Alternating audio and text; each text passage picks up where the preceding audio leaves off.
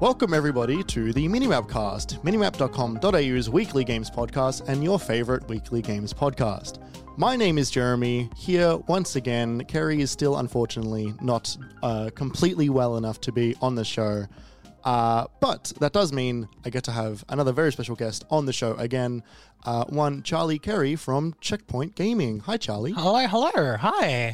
Thanks for having me. Finally. Thank you so much for coming on. Of course. We've had you in the chat before, and you were actually one of the people that I reached out to last PAX when I had I had about 3 hours, or like not quite 3 hours, but I had like a very small amount of notice of like, hey, we've got like a podcast booth in the middle of the show floor on apparently the one day that literally everybody I know, well, like the one day and the one time that literally everybody I know was busy, and so it didn't end up happening. But we now do finally have you on the show.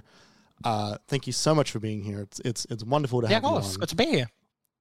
Did you want to give a quick introduction about yourself and maybe just like a story about a game that got you into doing what you do? Interesting. Okay, so yeah, I write for Checkpoint Gaming. They're a queer outlet based here in Melbourne. We do a radio show every 2 hours on 2 to 4 p.m. at Joy. And yeah, look, that comes out every week as a podcast as well. We do a million kind of website stuff, all that kind of good stuff. I am probably the person that puts out like 10,000 reviews in a year. You probably see me do a lot of reviews. I don't really know about like a story that got me into writing. It's weird. It just kind of really happened. Like I was decent at English when I was in high school and stuff like that. I never really thought about critical writing, but then like, yeah, the call out was literally just there for Checkpoint like 4.5 years ago. And they like were taking literally anyone. And I was like, this is really cool. I already listened to you guys on a join, and I did, and it rules. Awesome. That's so cool. Yeah, like you put out an incredible amount of reviews. I like to think that I have a pretty good grasp of understanding of like a basic lay of the land of most games that are coming out at the very least.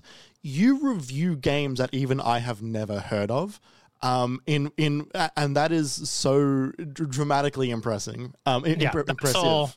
That's literally all Elliot. He is like crazy good with finding just random indies like that. Yeah. And I'm obsessed because they're always the ones that surprise and are the most fun to do. Absolutely. Awesome. Well, thanks so much for coming on. We'll get into the intro and then we can talk about the wonderful franchise that is Kingdom Hearts at the beginning. Oh yeah. The MiniMapCast goes live on all podcast platforms every Wednesday. With 24 hours of early access given to all of our wonderful patrons. More on that later. If you like what you're hearing, make sure to tell your friends and give the show a positive rating. Wherever you listen to your podcast, it makes a huge difference and only takes a few seconds. If you want to get notified every time a new episode is released, make sure to follow us on social media. We are at MiniMapAU on Twitter, Instagram, TikTok, YouTube, and also Twitch, where we are live every Monday night, 7:30 p.m. Australian Eastern Standard Time for the live recording of the MiniMapCast. We always hang out with the chat before and after the live recordings of the MiniMapCast, and we'd love to see you there. We also wanted to say a big thank you to Shook for letting us use the Moog Model D Improv as the music for the MiniMapCast.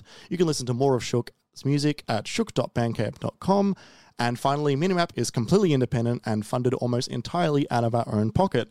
To keep the lights and mics on, you can support us by becoming one of our patrons. For only $5 a month, you get 24 hours of early access for all episodes of the MiniMapCast and some extra bonus features as well, like Kerry and I have been doing a E3 live reaction series, which I do need to post. I'm going to post one of those this week, where we watch some old E3 videos from like a million years ago and just sort of like talk about that and how ridiculous some of those old conferences were and stuff. Like we did one about Milo. Not so live, says Kerry in the chat. Yeah, well, I'll get to it. All right. For more on that, head over to patreon.com/MiniMapAU to help us out. And remember, it's cheaper than a latte with oat milk, which only gets truer and truer as each day goes by, unfortunately. Cool. So before we jump into a lot of what we've been playing recently, Charlie, over the past year and a half, let's just go straight into it. For the past year and a half, you've embarked on a journey. I have a wonderful journey filled with the lovely characters of the PlayStation 1 era Final Fantasy games and Disney characters of the 50s through to the 90s. You've been playing Kingdom Hearts. I have been playing Kingdom Hearts. I have played something like, 12 games in the past year and a half. I feel like my eyes are about to bleed through my skull, but I love this series. It rules. Nice. Let's start with, I guess, the obvious one. Why did you start? It would have been literally soon after Kingdom Hearts 4 was unveiled. Like, I'd always wanted to get into this series, and like right then and there when I saw that trailer, I was like, right, I want to finally do this. Cool. And then we did. And yeah, like I don't really care much for Disney. I'm far from a Disney adult, sure. but I just love all the original content stuff that's in these games. I love all the Final Fantasy characters. It's just nice. Sometimes it's just nice to play a series that's just nice. It both doubles as nice and like heart-wrenching at the same time, and I think it knows how to toe that line. Kerry would disagree with me, but I think it knows how to toe that line in a at the very least a very fascinating way. So are you saying that you played the mainline games, so Kingdom Hearts 1 and 2, you've played Birth by Sleep? Yes. And so there was one or two where we were like, oh, fuck it, we'll do a just watch all the cutscenes deal, which is good enough. That was the card one, Chain of Memories. Yep. Where I was like, yep, I can't do this. Like, I love card games, but I can't do this. I completely agree. Literally, like, all the ones that you can get cutscenes of, we've watched cutscenes of. All the ones you can play, we've played. Cool. Nice. Yes. Yeah. That is where I was going with that, because I think going back to those games now, like the card game one, like, look, if you're really into some of those card games, then you might vibe with it or you might not. There's no real figuring out if you are going to without just playing it. I didn't vibe with it, and I also just didn't finish it. And yeah, like the old DS ones, the 358/2 and Recoded, they're not great gameplay games. No. Especially Recoded. Like, the story of Recoded and the gameplay of Recoded, which was the first game after 2, it's not good. But 358/2, I think it's got a really cool story. So I'm glad you got to watch the cutscenes of that. How have you found playing those games now? How have you found playing them knowing that you're just going from one to the next to the next to the next to the next? Pretty good. What helps is that I am playing with people that are like crazy fans for this and like can literally explain everything, even if I've asked them the same question probably like 10 times at this point. I'm like trying to remember everything. But yeah, look, it's really cool. I think the combat and gameplay in these games has aged exponentially well. It just has some of the best combat, like literally ever. So much so that like when I was really excited when I was reviewing Final Fantasy 16, and there was the very shot lock very much ability in 16, yes. And I was like, yep, I love combat in Kingdom Hearts. I'm all in. Yes, right? Like I was, this was a discussion that Kerry and I had where like, I remember when I got that ability in Final Fantasy 16, I was like, oh, this is a Kingdom Hearts ability.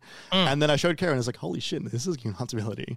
I think it's fascinating to watch the through line between, Final Fantasy for a long time having that turn-based and the pseudo turn-based as we get to 13. And like through 14, just through like regular MMO kind of combat. Then they remake 7 and they're like, what if we made a full-on like adaptation of like this Kingdom Hearts combat that they've worked on for quite a while with its own like, the ATB that they put into 7 remake. And now 16 is just like, yeah, we're just doing like real-time character action games now. I think it's really fascinating that they've kept that through line as opposed to trying to rework turn-based combat. So yeah, 100%. Yeah. Yeah. Look, I'm just really excited. We're in the middle of Kingdom Hearts 3, so we're really in the thick of things now. But how are you finding Kingdom Hearts 3? Good. Okay, right. It's really pretty and really cool. I've heard about how divisive it is by the end and how like the DLC fixes everything and kind of explains things, which maybe not fixes, but like, a lot of the stuff was left for the DLC, kind of like in 15. Yeah. So that's a bit of a downer, but yeah, I'm keen to see where it goes. Yeah. I really, really wanted to love 3. Like, you know, I want to love, you know, every game that I can, but like I really wanted to love 3. But, like, because I've been playing them since like basically on release for a very long time. Not one, but like basically from 2 onwards, it was like a new game comes out. Like I was that schmuck who bought a console just to play a Kingdom Hearts game. And so, yeah, when 3 came out, I got the fancy PS4 with all the cool designs on it, and I played the game, and I'm like, it just wasn't what I wanted. However, I'm still buying them all. I'm still going to play them all. It's one of those franchises that just, it has its hook in me that I will just never be able to break free, and that's okay. That's all right. What about 4 made you want to get into the series? Well, I've always wanted to get into this series. I feel like I played like bits and pieces of them when I was younger and like, you know, rent games when I was younger. But yeah, I don't know. Like I was really in the mood for something cheesy and extra, and I knew how epic Kingdom Hearts was, like in spite of everything. The game gets a lot of flack. Rightly so sometimes, but it's at the same time, like they achieve so much in those games with just the sense of family and adventure that it's hard to like make fun of it for too long at all. Yeah. And yeah, I'm falling in love. There's a fascinating thing about 3, which I think is worth talking about, which I was talking about on the podcast, but it's been a while, which is the Kingdom Hearts 3 existing in a world where it like Disney is Disney in like 2019 or 2020, whenever that game came out. And you can suddenly see how like Kingdom Hearts 1 and 2 and Birth by Sleep and some of the other stories, they're all like, you know, they're doing Snow White and Mulan and The Lion King, but like, you know, the Cinderella, they're doing Beauty and the Beast, they're doing Sleeping Beauty, all that stuff. And then suddenly Kingdom Hearts 3 comes around, and it's like, what do we get as Disney stuff in Kingdom Hearts 3? And it's suddenly Frozen, it's Big Hero 6, Big Hero 6, it's Toy Story, it's Pirates of the Caribbean, and stories like that. Those were like the Disney ones that they were pushing really hard, basically while the development of this game was going on, which is kind of fascinating. That then the game took an additional 4 years to come out, and suddenly those stories felt a little bit like not out of date, but they weren't the mainstream Disney properties that they were really pushing at that point.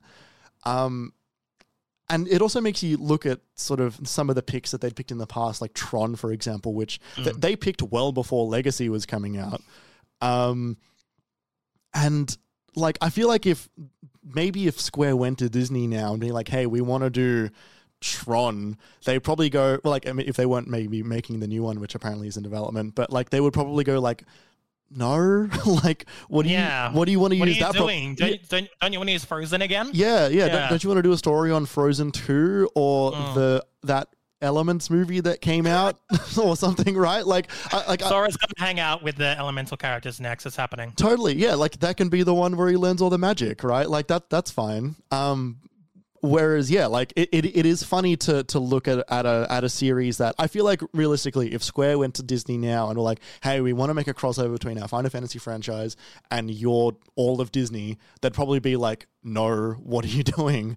The fact that this franchise still exists is like at the very least an achievement in like IP contract, but at the very most like a weird like relic of a deal from 2001, which just simply would not exist now, and yet they're still making more. That's fascinating. Do you think they're going to do the whole elephant in the room and do either Marvel or Star Wars? So I don't think they'll do Marvel. I think that just doesn't quite work. Okay, so I can see them doing Marvel if they did like a Disney Infinity style Marvel thing, and I wouldn't be super unhappy about that. I think that's fine. If they did Star Wars and they did like you know, Clone Wars or Bad Batch or something, I'd be okay with that. But I also do know that Nomura is a gigantic Star Wars nerd.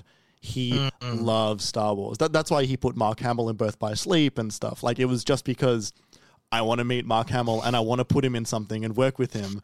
And so he got him and made him one of the main characters. So I think that we will get Star Wars at some point. I want to say that there was leaked or not leaked, but like data mined assets from one of the games that was was a Star Wars Clone Wars level or something, but that didn't end up happening. I don't know. I have no clue. Like I don't know what I would feel about that, right? Yeah. That's so odd. Like they did Pirates of the Caribbean, so like they've done live action before. But it's just it's Star Wars is so specific. I could see them leaning more into the new kind of trilogy rather than like the older stuff. I don't know why. I just very much can picture Rey in Kingdom Hearts over Luke Skywalker. Yeah, look, I don't know. I also, of the same token, am seeing that they're kind of going more and more into Disney and less into the original content stuff. Like, you're not really getting Final Fantasy characters as much anymore, as recent as in 3, from what I understand. Yeah, so it like this is not really spoilers, but in the entirety of the main story of 3, there are no Final Fantasy characters at all. There is absolutely zero. And they all show up in the DLC. But basically it's just like they're just kind of NPCs that are there that you can talk to. They don't have any story, which is really out of character. It felt really, it felt like they were glaringly missing, which was very strange. I do wonder now, because since then they've remade Final Fantasy VII and made Final Fantasy 16. I do wonder if we get like Clive or Cloud again, or like I don't know. Like I still think that Lightning would realistically fit quite well in Kingdom Hearts. I think as a protagonist, she can hang out with Aqua and be a lesbian as well. Totally right. Give me that. Where's that? Nomura, you coward. Yeah, I don't know. I think that I have no clue. Apparently, fucking in Kingdom Hearts 4, Sora's in like the real world. He's in like real life Japan now. So like, who knows what the fuck we're gonna get? And that's exciting. It's terrifying, but it's also exciting. Super exciting. Do you know, really quick, and if you don't, this will be a post-show thing, I reckon, but do you know much about Final Fantasy Versus 13 and Kingdom Hearts 4 and Kingdom Hearts 3? Okay, cool. No. I got a thing to show you while we're in the post-show, because it is definitely too much for me to bring up right now, but it's dope, I promise. Awesome. How about, do you have any other Kingdom Hearts final thoughts, final mix? No, I think the quote, "My friends are my power" is metal as fuck and the coolest thing in a video game ever. Thank you. I think that's cool. Yeah, I just think like as much as you can mock this game for like the very stilted dialogue of like someone saying something and then like 5-second pause and then someone just going, yes. I think there's like just so many other cool things as well that, yeah, it's hard not to laugh. I agree. You are correct. And thank you finally for speaking truth on this podcast. I'm so brave. We will take no further questions on the matter. So you've been playing Remnant 2. Tell me, how are you finding Remnant 2? I love Remnant 2. So I reviewed the first one back in 2019, Remnant from the Ashes, and it was literally probably like my 3rd review ever or something like that. Yeah, and wow. it was like one of my first Souls-likes that I beat as well, and really made me fall in love with the genre. So I was super gearing to get into this one, and I love it even more. I love that it does so many things that just make every other game in it of its ilk just feel like crap, like to go back to or anything like that. Yeah, wow. I like how just easily seamless cooperative players. I like how easy it is to identify and work out builds, and it's gorgeous. You know, there's a world that like literally looks like Yharnam from Bloodborne, and I just am obsessed with that. Hello, I'm awake. Yeah. What? Yeah. It feels very like greatest hits of like Souls-like games, which is, I guess, kind of a knock against it sometimes. Like it's very just like, oh, this looks very much like this game. It looks like that, but it doesn't matter because it's done so well. Yeah, I gave this game a 9 at Checkpoint, and I loved it. Awesome, cool. So is it funny reviewing a game like when you first started and then suddenly getting given the sequel to one of the first games you've ever reviewed? Does it make you feel like an elder now? It does, and it was really nice. It was really nice in that regard because, yeah, I feel like a lot more expertise in those games. I haven't like done every single From Software game, but I've done like Bloodborne, Elden Ring, and, you know, dip my toes in everything else. But Yeah, so it was nice to kind of retroactively go back and play this like game that's just bigger and better in literally every single way. Yeah. Yeah, right. How's the like? Are there a lot of major? Because like I've not played either of them. I own Remnant 1, but I've never actually launched it, and I haven't played 2. What are some of like the major differences between the two games? So builds are a lot more clearer. I went for like you get like different perks and abilities. They're called archetypes, and you can put 2 of them together when you get later in the game. But I started with this like build where you literally just have this dog with you, and they can be used as like a meat shield, or they can be used to revive you. So that's very, very handy. Right. So not like a small dog, like a big like no, attack it's like dog. a German Okay. Shepherd. Yeah, cool. So it's like an attack dog. Yeah, it's not just. It'd be cool if it was a little chihuahua. Like that, that would also be cool. And then yeah, like you mix and match that, and then later I had this very much just medic ability. So I was just super expertise in healing and being like an all-rounder, and I love that. There's just so many different ways you can pick apart this game and mod your weapons in different ways, and I'm obsessed. Yeah, right. So like first of all, does the dog have a name? So I'm gonna stay on the dog a little bit. I don't know. No? I don't think so. Yeah, right.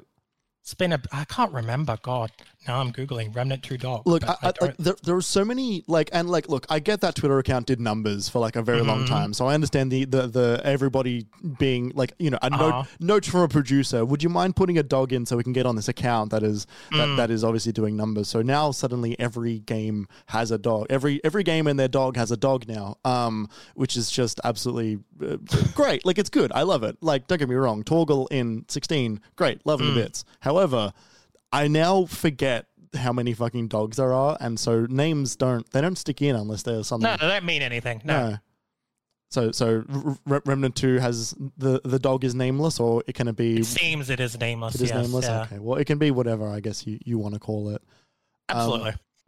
Did you have like a specific build that really like really spoke to you immediately in that game, or did you try a bunch and then just sort of make your way through the game through that, or was there one that you were like, very, very AoE stuff? It felt very like kind of the genre, but I was doing a lot of ones that were just crowd control. So I found this gun that literally was just like a disc shooter. It would bounce around and kill like groups of enemies and stuff like that.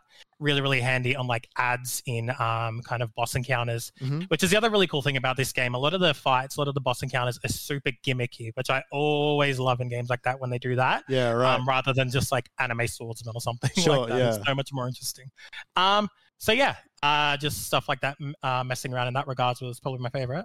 Do they have like are the boss encounters, are they like set piece encounters, or like by gimmick, like do you mean like that they are like what do you mean by gimmick? I guess there's some that are there's literally a pretty decent mix of both. You have your gigantic ones that are just dominating the whole arena, and you got to dodge AoEs, stuff like that.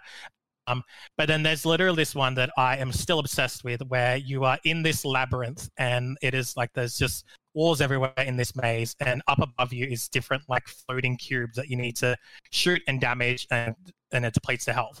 The problem is on the ground level with you in the cave are these rolling cubes that are rolling towards you. Okay. So you have to avoid those. Right. Shoot weak points in those cubes so you can duck into the hole when it flips over on top of you, and crazy shit like that. And it's so hard to explain, but it just rules so much. Yeah, it feels like you're describing a boss from what's that Returnal a little bit, but like Returnal kind of Returnal, but also like Tears of the Kingdom in the same way, where they have like gigantic shape bosses a lot of the time. Yeah. So there's these giant cubes, and you literally just have to try and stay alive, and then it's an instant kill if you get hit by one of them. So it takes like dozens and dozens of tries. Yeah. Hit roll. Yeah, right. So there's stuff like that, and then there's the other thing is I don't think it goes as deep in melee build as it sometimes suggests. You definitely can. You always have a melee weapon, but like it souls with guns. That's what everyone says, and that's 100% what it is. Because there's a lot of flying bosses that just you can't get in a month on, but yeah, it's worth it. Like I think they're really cool set pieces where you're just in space and dodging through like AoEs and shit like that. Yeah. Awesome, cool. So if would you recommend this game to people who have not played the first one, or should I? Yeah, for sure. Yeah, I right. think 100% you can just jump on this one fine. Like, story doesn't matter, like, at all, as always with these games. And yeah, this game has so much more cooler fights. It's better polished. I think, yeah, you could see the rough edges with the first game for sure, but you can just see how they've expanded their budget tenfold for this, and it is just fucking cool. Oh, cool, awesome.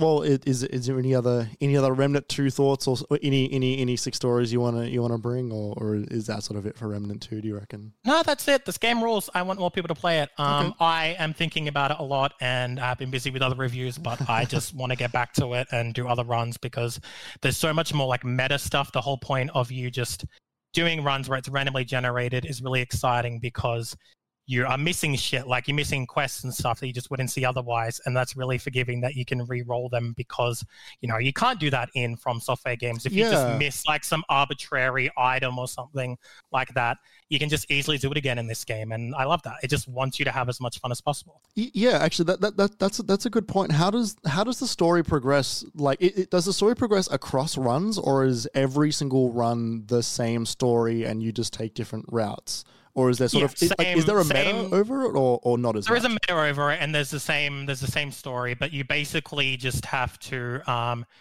sometimes you'll meet like a council in one biome, and then you won't meet that council in another one, and that's just an optional quest with extra non-main fights. So you get a lot of kind of random boss encounters in that regards as well. And I just really like that you can't see everything in one playthrough. Normally I hate that in games, but when it feels this good, like I really don't care. Like I just love to be able to go again. Nice, cool, awesome. Game rules.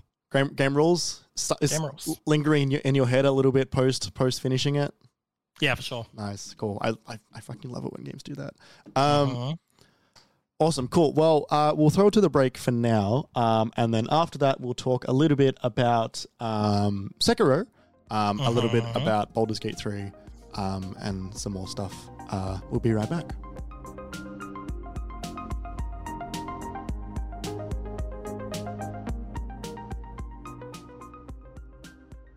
Welcome back to the MiniMapCast. I am here still with Charlie. We are still talking about video games. Now, just before we went to the break, you spoke about your time in Remnant 2 and spoke about how you have dipped your toes and played some FromSoft games, dipped your toes in all of them, played some of them. Recently, you've been playing Sekiro. I would love to know how that's been going for you.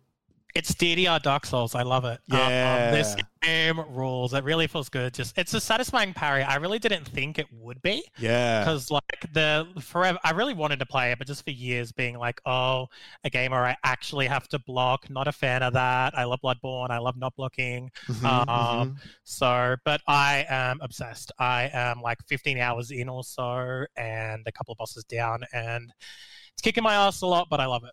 Yeah. Like as someone who is like, so in the FromSoft like group of games, I've beaten Dark Souls 1. I gave up on Dark Souls 2 because I didn't like it. I love Bloodborne. I really like Demon Souls. Beat Bloodborne and Demon Souls, and beat Sekiro. And I'm currently going through Elden Ring again properly. And wow. I'm planning on beating that. Sekiro is so special. It feels unlike the rest of them in its own way. You know, it had a jump button, but it also is so like rhythmic and so it's laser focused. It's not an RPG. Like there's a little bit of leveling up you can do, but it's just go out, good luck. You don't mod your character or anything. You don't like create RPG worlds or anything. There's no builds. Yeah. It's just different moves. What moves do you want to get? You're not really building to any specific like specs or anything. And certain bosses will give you a thing to make you a bit stronger or give you a bit more health. But like overall, it's like you are just there to block attacks and counter attacks, and it realistically never gets a hold. And it's got such a wonderful world that feels unlike the rest of FromSoft's like portfolio. How long did it take you to like to break in, like to break your FromSoft mold of how you play those games to changing up your style of play for Sekiro? Because it took me quite a while. Not too long. I think I'm really advantaged with I played most of Wolong earlier this year, and loved that. Another game that feels really good to parry. So that definitely helps for sure. And I was still in that mindset. Fair enough. So I was pretty in the thick of things. One of my friends was watching me play the other night, and I am someone that basically just spams block. And then they were like watching me, and they were so annoyed that I incidentally found out that there's a guy that does like 6 like swings at you in one go. Yep. I really found that out because I was just spamming block anyway. Yeah. Well, like, that fight took me so long, and you did it in your first try. Fuck you. And I was like, thank you. So I love that I can just play on defensive, even though I hate blocking. I just don't know what it is about this game, but it just is just seeping into me, and I love it. Like, look, so many FromSoft games, they are like a cut above that. Like, I totally understand that you can hate a mechanic in most video games, and then suddenly FromSoft gives it a red hot crack, and suddenly it's one of the best feelings in video games. Like, I remember like when Minimap first started, Sekiro came out a little bit after it, and it was the first article I wrote for the website was about how like I finally cracked that game a little bit, which was funny because realistically I don't think I did. I wrote an article talking about my experience about how I had finally had my moment in that game and it was awesome. But like I got like maybe halfway, like by the time I'd like finished that article, and I didn't go back until 2 years ago now, I think, when I finally beat it, and it felt so different by the time I got through those games. The FromSoft games have got a really wonderful trick that they manage to pull every single time, and I love falling for it every single time, which is the world feels so dangerous for such a long time in those games, and then by the time you get to the end of one of them and you just sort of jump back in immediately, like, oh yeah, like, everything. Oh yeah, like I know how to do this. This is in my, like, I can do this in my fucking sleep suddenly, and it feels like a really excellent power trip that the only other time I can think of having a power trip that is that strong is when I'm playing like the new Doom games. It gives me the same feelings of like, yeah, like I've got speed, I've got momentum, I've got the ability to overcome what is happening and like enjoy every second of it. Also just like that they're not shy about letting you sometimes get off some cheap ones. You know, sometimes you can literally just get like one fatal blow on like a 2 kind of health gauge enemy and then just makes your life easier. I love that. Totally. Like the ability to stealth attack and take out half of some bosses like total HP, and the game's saying like, yeah, you can do that if you want, is really it's freeing, but also it makes you feel like that the game knows its strengths, and it knows that if you like, you can actually take out the entirety of, if you could take out a boss that has 2 health bars, if you could take out one of them, you can take out both. Like, there's no reason that you wouldn't be able to do both if you can do one of them, because if you can block one attack, you can block them all, and the game repeatedly tells you that in a way that is so cool, because it makes you go like, oh, I need to just do this a little bit better, but gives you the space to learn that and to get better at that. I'm definitely feeling that with the like, if I can take one health gauge, I can take another. Until I've gotten up to Genichiro and he's in that second phase up. Supposed to health bars. Yes, yeah, those are the ones. Me time. I got up to that last night and I've given it a couple of goes, but doable for sure. But that boss rules. It really does. I'm so excited for you to. There's a mechanic that gets taught to you after that fight. That is one of the like hypest things I've ever felt in video games, and they give you this, like, not like a sandbox, but they give you plenty of opportunity to learn this new mechanic that they give you, and suddenly I just want nothing more than to be able to use this mechanic on every enemy. It is so awesome. I'm so excited for you to get to that point. This game rules. I think, like most games of this genre, I really, really love just learning to fight the kind of big beast guys, and then I hate the guys that are just quick and have swords as well. They suck and are frustrating. And Like the drunkard is so fun to learn, but then I love Genichiro as well, but he's a dick. Like he fucking sucks. He's such a dick, and he's so good to wail on though, because you absolutely fucking hate him, and so when you get to actually take him on, it feels really good. It's awesome. Yeah, there's some shit in that game I know that I have been spoiled for, like the whole ape fight. I know about that, and I'm excited to get to that. But yeah, this game rules. I just cannot stop thinking about it all the time lately. Haven't even touched Baldur's Gate. I don't know why. Bloody Baldur's Gate is out, and I'm like, I'll play Sekiro. The victory lap that you will be able to do when you finish that game is watch the speed run that happened a couple years ago now. Or maybe it was last year, where it was at one of the Games Done Quicks, where the runner played the entirety of that game blindfolded.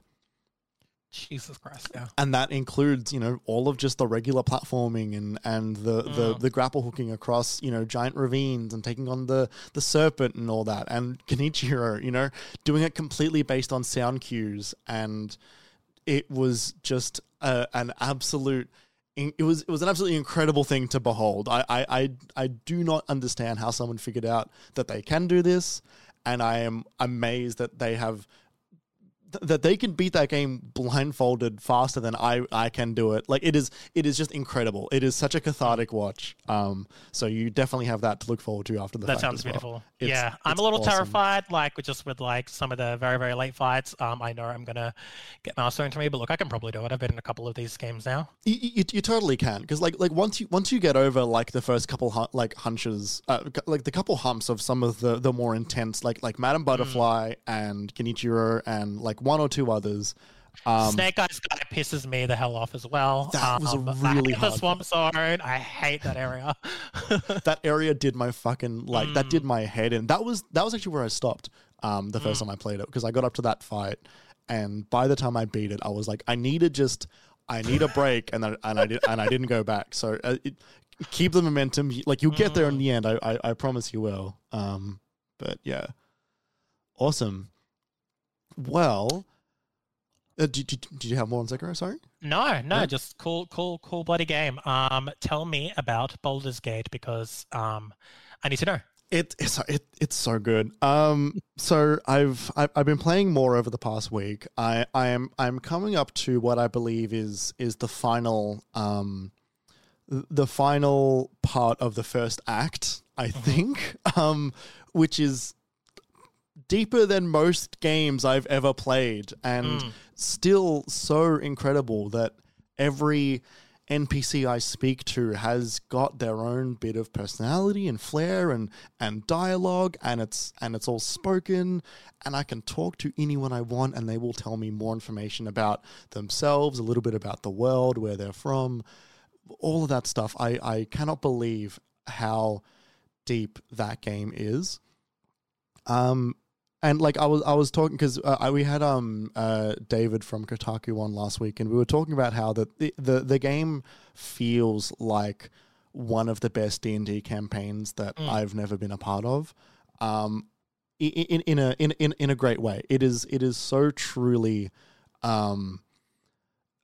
just so impressive how much of the game is just about bringing you into this world more and giving you what you want when you want it via like a story that is happening that is not even a quest that you get given, but just some information about like some characters who are maybe displaced in the world and they can't decide if they want to leave this area or go back somewhere else and risk getting attacked by bandits or monsters or something, and they've all got their own way of dealing with things. It's so impressive.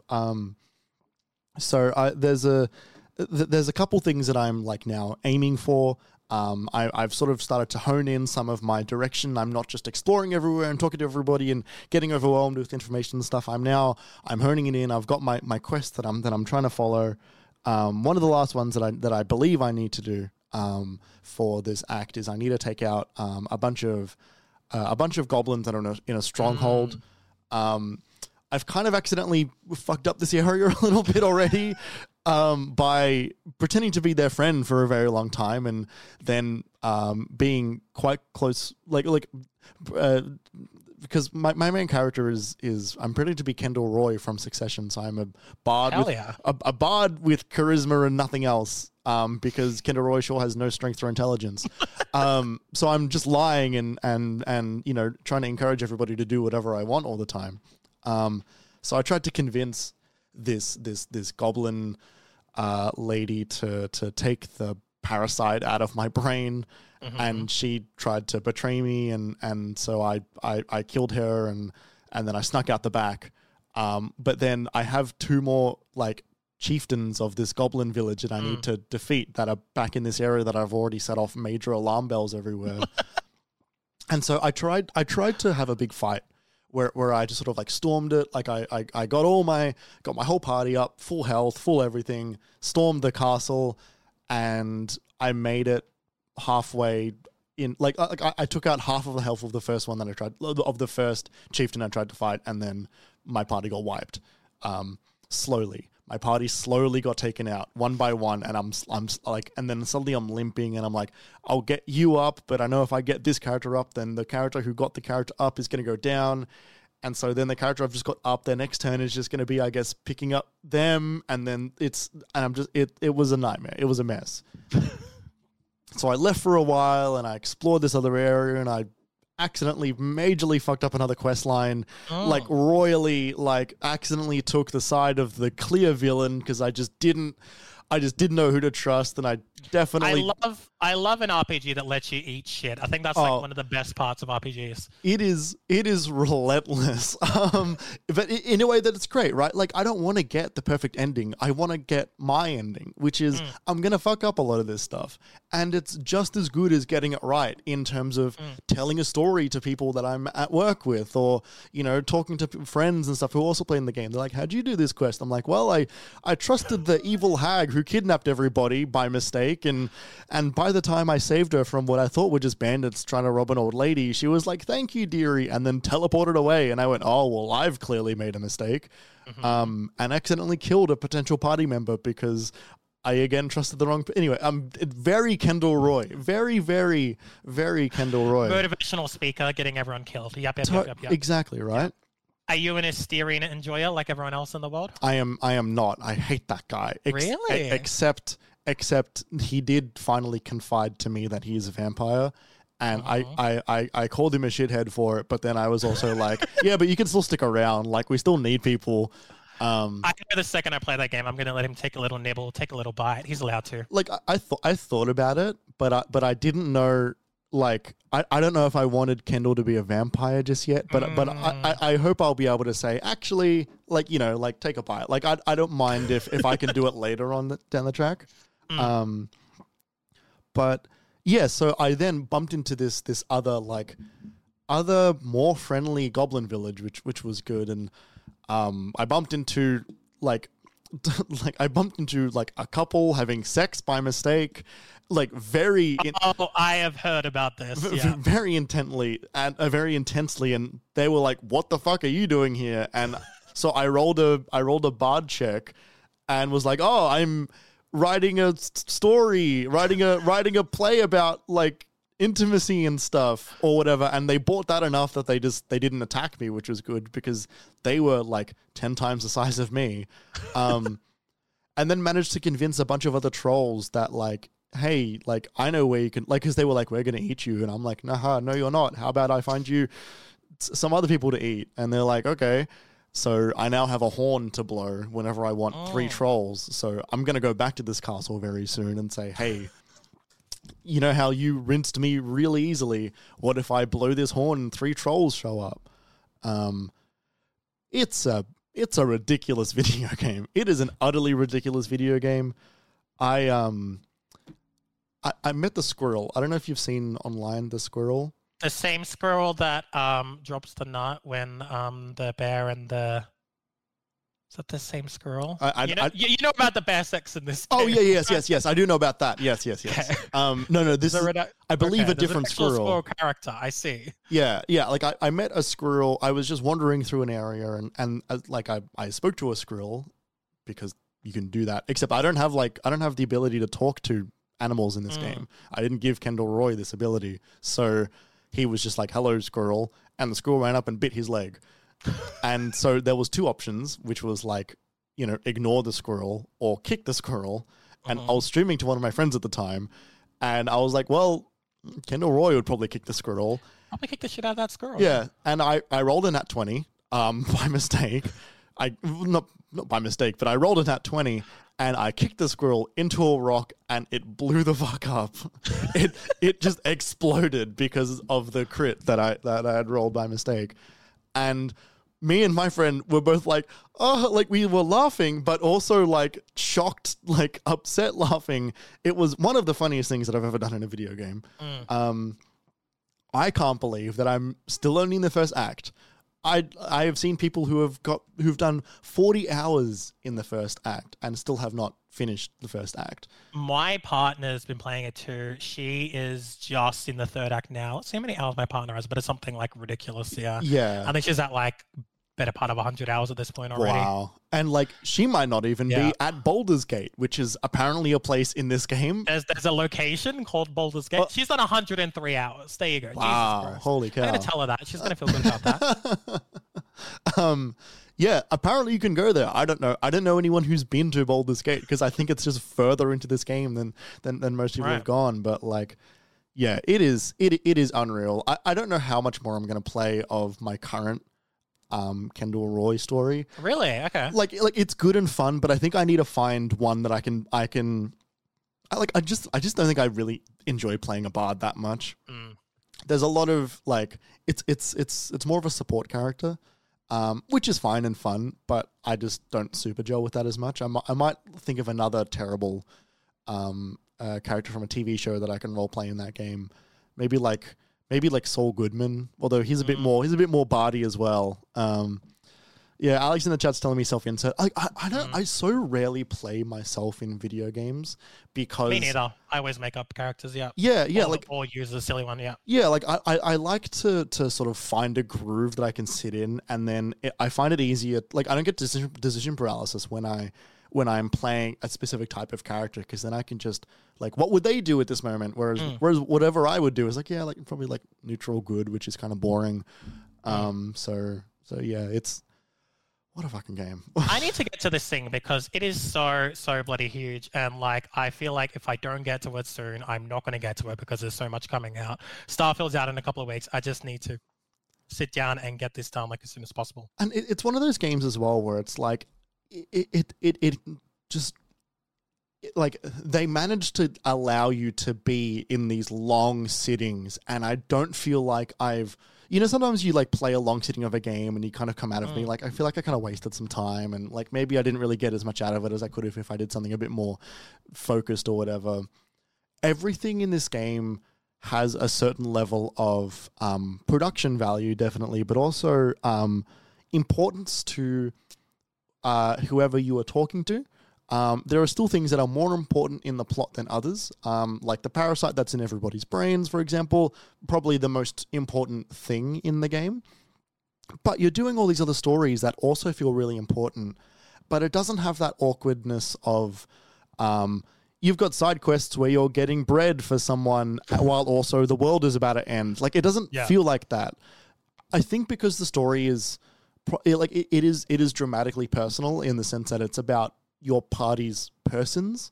So you're not doing this end of the world plot. Like there is, an invading force and stuff, but it's not like that part isn't the dire part. The dire part is if you don't hurry up and do some of this, then eventually like you'll probably be taken out. But they also balance those stakes in a really, really intelligent and really balanced way that I don't feel like I'm doing unimportant side missions or story beats when I don't have that feeling of I really need to get on with the main story because everything feels put together and placed. Do you like this more than Tears of the Kingdom at this point? Oh, don't ask me that. It's like apples and origins, but like... I don't think anyone I knew this game was going to be good, but I don't think anyone expected it to be like Game of the Year contender good that like everyone would be talking about it nonstop, but it seems like that. Right, like I've never played a Baldur's Gate before, and the only like CRPG that I've really played and got into was Disco Elysium, which is just a different game, like vibe-wise and tonally and all that stuff, even though it's still a dice RPG. Also, did you know that CRPG just stands for Computer RPG? Yeah. I remember learning that a while ago, though, and just being like, "Oh, it's literally that simple." But what a dumb. I thought it was complex for the longest time. But then yeah, what a dumb name for a genre. Like it's a computer RPG. Like so is Skyrim. Like anyway. Yeah. Look, between this and Tears of the Kingdom, like I think, Tears of the Kingdom is fascinating for me, especially because I didn't like Breath of the Wild until 2023. And I do really like Tears of the Kingdom. I think it's wonderful, and I think I overall enjoy that game more than Breath of the Wild. But Baldur's Gate 3 is really good, and I think that Baldur's Gate 3 is going to give me, not that this makes it better, but it is going to give me a level of replayability and I'll be able to play and get into like a mold in that game more than I can in Tears of the Kingdom. It's got a tone, it's got a vibe, and it's got a space for me to sit in that perfectly, and it will fill in every gap that I would have ever wanted to have been filled in, which is just incredible considering that I've never played a Baldur's Gate before this year, and suddenly I'm like, fuck, is this my game of the year? Yeah, it looks like it rules. I've dipped my toes into Divinity a little bit as well. Like you, I feel like my probably only proper CRPG is Disco Elysium, but yeah, like it is so cool just where Larian is at, that they are getting this much love and acclaim. They really definitely deserve it. Totally. They've been doing, realistically, they've been doing this type of game really well for a very long time, and it is good that they now finally have this mega hit that is, the second highest rated game on Metacritic on PC of all time, one of the most played games on Steam at the moment, and of all time, and it is being spoken about in the mainstream that they have never seen before. And this is in a year where Diablo 4 just came out, and this is the game that everyone's saying, no one's talking about Diablo anymore. Yeah, this is the one. This is the one for everybody to play. So that's really impressive, and so happy for them that they're finally getting some success there. I'm such an idiot. I'm such an idiot for not checking this out. I made a character, but I'm already not sold on them, so I think I will start again. I want to make a hot demon lady. Before I made one of the lizard like ones. Forgot the name, but yeah. I want to make a hot demon lady and get the hell into this game because I know I love it. Fuck yeah. And it's look, the game will be there when you're ready for it. It's not going anywhere, and once you're there, you'll be there for a while. So you can't help but savor it. Is one of the things about it, which is awesome.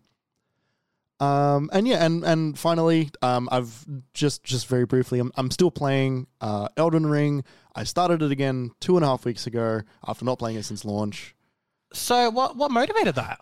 I know the DLC is coming out soon. Ish, within 12 months, I'm assuming. And there's a YouTube channel from ex-IGN UK people started a YouTube channel called RKG, and they go through a lot of the Souls games, and they go through it in a way that is really approachable, I think, for everybody, where there's 3 of them, one of them who plays, one of them who does the lore and the story, and the other one that's basically there for jokes and good times. But they get really, they allow me to appreciate the story in the FromSoft games that I don't often get when I play, because I don't always read item descriptions, or I don't always know where to go to do the next stage in a random NPC's quest line, which maybe I played the entirety of Bloodborne without understanding that there were any NPCs other than one of them I met, because I just happened to not go that way. Though. It is obtuse as hell. It's so obtuse, right? But so they can take me through those games in ways that I get the highs of them beating some of those bosses for the first time, and also the highs that I've missed of actually how cool some of these stories are. So they've just started doing Elden Ring. And they're doing like an episode a week, which Elden Ring is fucking huge. And so I am impatient. So I started it up and I'm like, well, I'll read the item descriptions myself and I'll follow a guide and do all these NPC quests that I did myself. So I've been following some guides. You didn't beat it when it came out? Because you said since launch, you did not play much. I played quite a lot, but I didn't beat it. I got to the capital, and okay. I got a little bit lost in terms of like my build changed a few times because I respec'd a couple times and I sort of lost where my focus was, where I was putting some of my points. And then I was sort of getting stuck between, do I want to do like strength or do I want to do magic or like what do I want to do? Then I sort of hit about 3 bosses that each gated my progress in 3 areas that I was going through. And I just couldn't crack any of them. And so I just kind of like lost enough momentum that like some other games came out and then I went back to it less until I didn't go back to it at all. Until now where I restarted. I was like, fuck it, let's go from the beginning, start from the top, do a bunch of story quests so that I'm following every NPC as I go. So I'm doing all of them in I'm getting close to some of the points where I'm going to have to start making decisions in some of them. But like I've just beaten I've just finished Caria Manor. So I've done the entirety of like the east. I've done the entirety of the west. I'm now that I've done that, I'm gonna head over to Caelid and do the festival, and fight Radahn again. Doing it with a guide, I think I enjoy it more with a guide. Like exploring that world, like I took a day of leave from work to play Elden Ring, where I was like, fuck it, like I'm just gonna play this game all day and explore and be in that world at the same time everybody else is exploring this. And it was really wonderful doing that and, you know, finding out where dumb things are and finding the jokes and getting dumb pieces of armor at the same time as everyone else and experimenting wildly with builds while everyone else is doing that was really incredible. But I get a different type of sensation from that than I do when I'm going through with a guide and someone is telling me exactly where to go so I can get the most out of realistically what the game wants to show me. Yeah, that's what helped Bloodborne finally click to me, and that was like the very first one that beat of the bunch. And yes, yeah. Totally agree. A guide is just cool, even if it's not like you like adhering to it that much, but just like it's up on the side whenever you need it, kind of thing. Yeah. Yeah, totally. And I think the guides that really work for me, which is funny because the Bloodborne guide I did was 100% guide, and I did like 95% of that game. The only thing that I haven't finished is the Chalice dungeons. But like doing a guide, which is like that sort of breaks it down into like areas where it's like, okay, if you're in this area, you can do any of these things now. And then you'll sort of bottleneck at a boss again. That'll sort of then change part of the world. And then here's a bunch more things that you can do and pick and choose. I think those work the best for me. And has allowed me to get like a greater appreciation of some of the like not evolved, because that means that what it was prior was not quite as good, but like the different storytelling techniques that FromSoft are like deploying in this game, I find really interesting, because like while they are you know, it's the same type of, you know, meet an NPC and they'll talk to you a bunch and you won't get any quest markers or any like, you know, here's where to go, but like you'll meet them again somewhere else and you'll pick up their quest line there. In this, it's a bit more directed, and the NPCs are a bit more they're a bit more like actors in this, where like they are like you're meeting them in places and then summoning them and then post a fight with them as an ally. They will then be there where you would have summoned them, which they haven't really done that as much in the previous ones. They're kind of just like in another spot and then just in another spot. And sometimes it's near a bonfire and sometimes it's not. So I think that this has worked a bit better in terms of actually making them feel like characters that are doing things in the world, which I have enjoyed quite a lot more, I think. As well as it also like I'm for the first time in my life like reading item descriptions, and so I'm actually getting a sense of this world in a way that you just don't if you don't read those, which it's a shame for people who miss them like me up until now, because some of it's fucking cool. Yeah. So did you finish Elden Ring?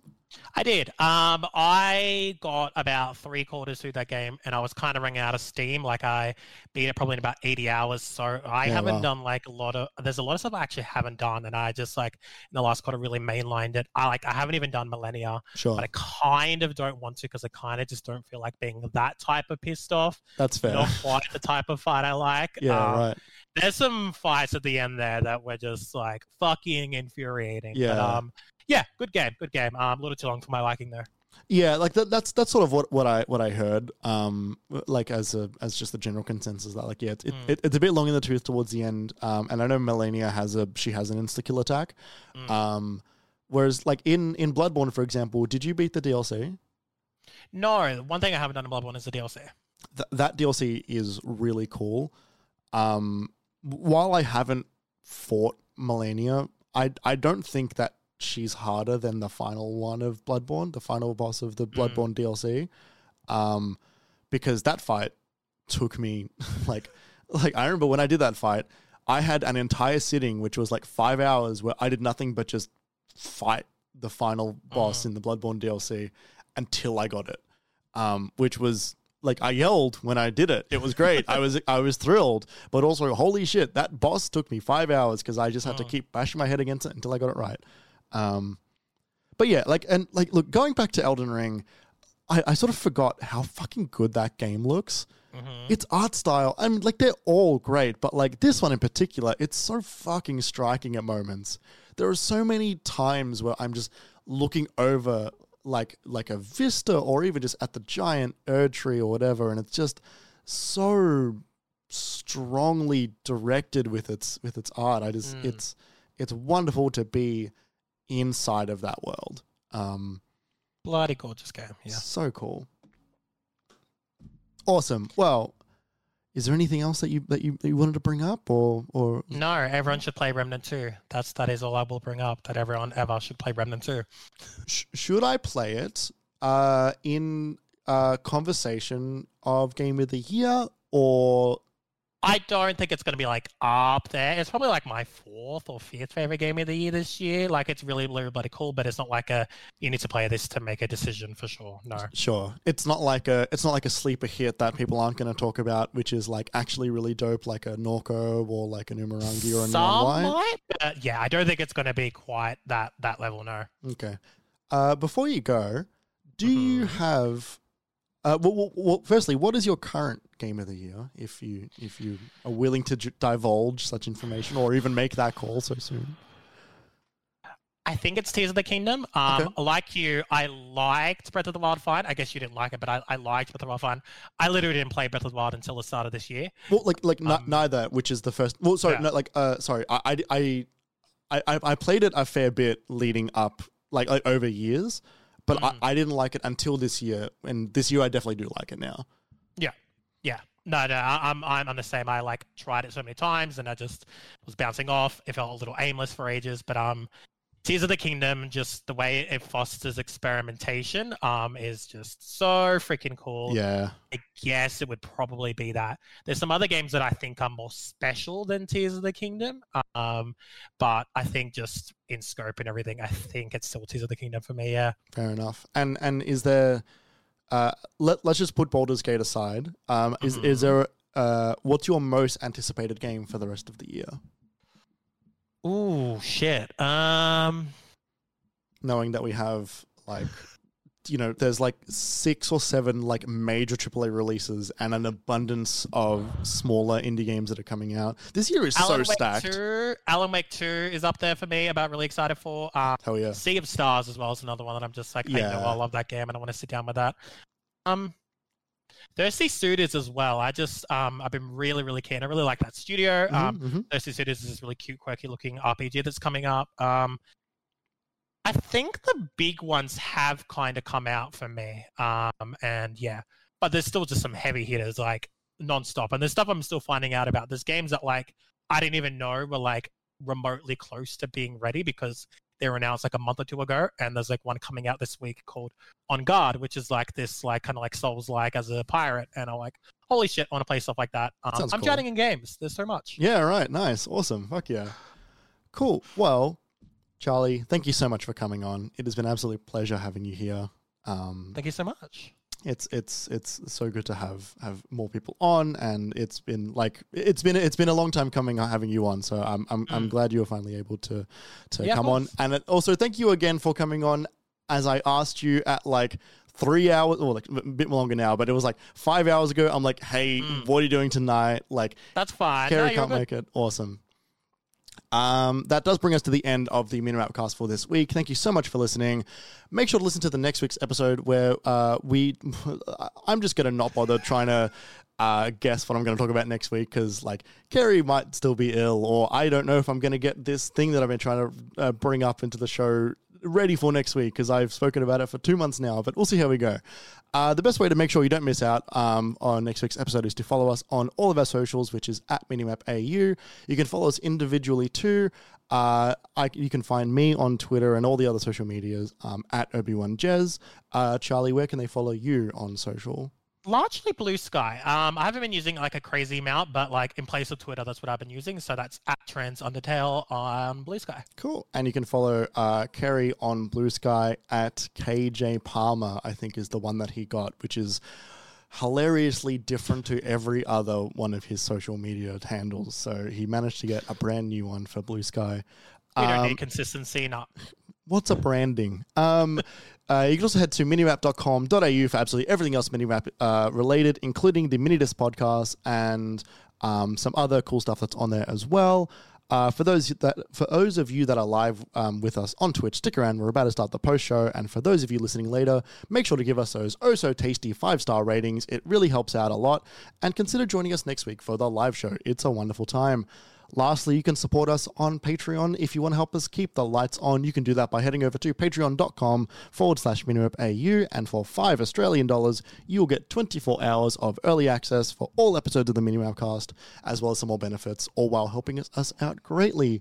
Thank you again, Charlie, for coming on. Thank you, everybody else, for listening. We will see you next week. Bye.